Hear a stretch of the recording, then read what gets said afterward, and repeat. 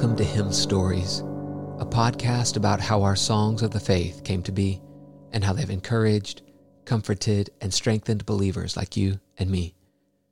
Hymn Stories is a part of the Media Gratiae podcast network. My name is Ryan Bush. Frances Ridley Havergal was born on December 14th, 1836 at Astley, Worcestershire, England.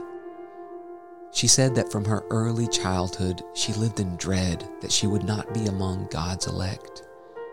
Her fear continued until the year 1873. She was 14 years old and had a dramatic conversion experience.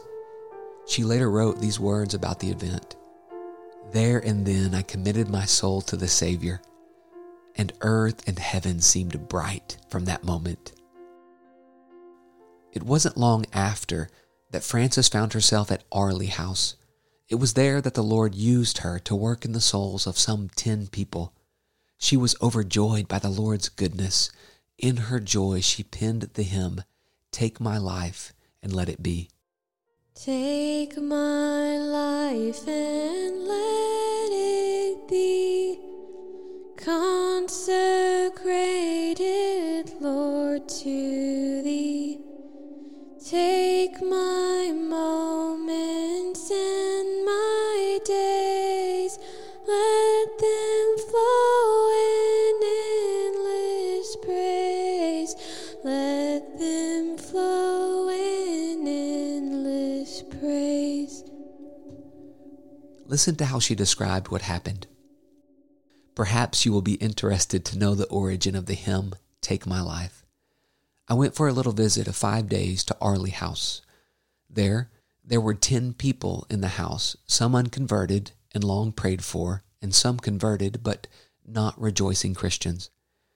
God gave me this prayer, "Lord, give me all in this house." And He just did.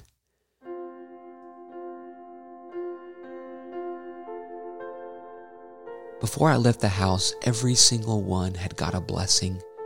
The last night of my visit, after I had retired, the governess asked me to go to the 2 daughters. They were crying. Right then and there, both of them trusted and rejoiced in Christ. It was nearly midnight. I was too happy to sleep and passed most of the night in praise and renewal of my own devotion to God. That night, these little couplets formed themselves and chimed in my heart one after another till they finished with "Ever only all for Thee." Take my love, my Lord, I pour at Thy feet its treasure store. Take myself and I will be ever only all for Thee, ever only all for Thee. Thank you for joining me in this episode of Hymn Stories. May the Lord bless you and keep you as you sing and make melody in your heart to Him.